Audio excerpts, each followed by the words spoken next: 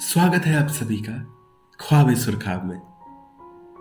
तो आज का शीर्षक है ये एहसास। एहसास, कौन सा एहसास? तो चलिए ना, जानते हैं इसका जवाब।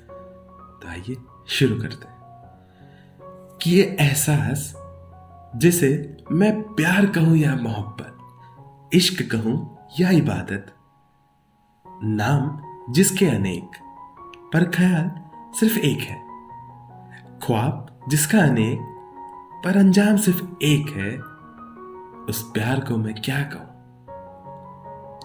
परिभाषा जिसकी अनगिनत, कि परिभाषा जिसकी अनगिनत, उस प्रेम पर लिखे ग्रंथ अनेक है, बदनाम कर रहा जमाना जिस कोमल एहसास को, कि बदनाम कर रहा जमाना जिस कोमल एहसास को, उस एहसास पर युगों से बनते आए मिसालें अनेक है, कि उस एहसास पर युगों से बनते आए मिसालें अनेक है।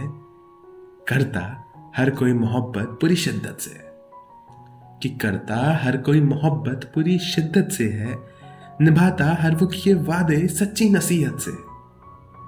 करूं क्या तारीफ उस प्यार की अपने शब्दों में मैं, ये करूं क्या तारीफ उस प्यार की अपने शब्दों में मैं, जिस इश्क की कहानी जन्मों जन्म तक जीवित है, कि जिस इश्क की कहानी जन्मों जन्मों तक जीवित है। यूं कहें तो कहानियां बहुत हैं प्रेम मोहब्बत पे, यूं कहें तो कहानियां बहुत हैं प्रेम मोहब्बत पे, राधा कृष्ण की हो या राम सीता की, सच्चाइयां सब में हर दुख से परे है। भरोसा रहता जिस रिश्ते में सबसे सर्वोपरि, कि भरोसा रहता जिस रिश्ते में सबसे सर्वोपरि, उस रिश्ते से खूबसूरत कोई और रिश्ता नहीं है, कि उस रिश्ते से खूबसूरत कोई और रिश्ता नहीं है।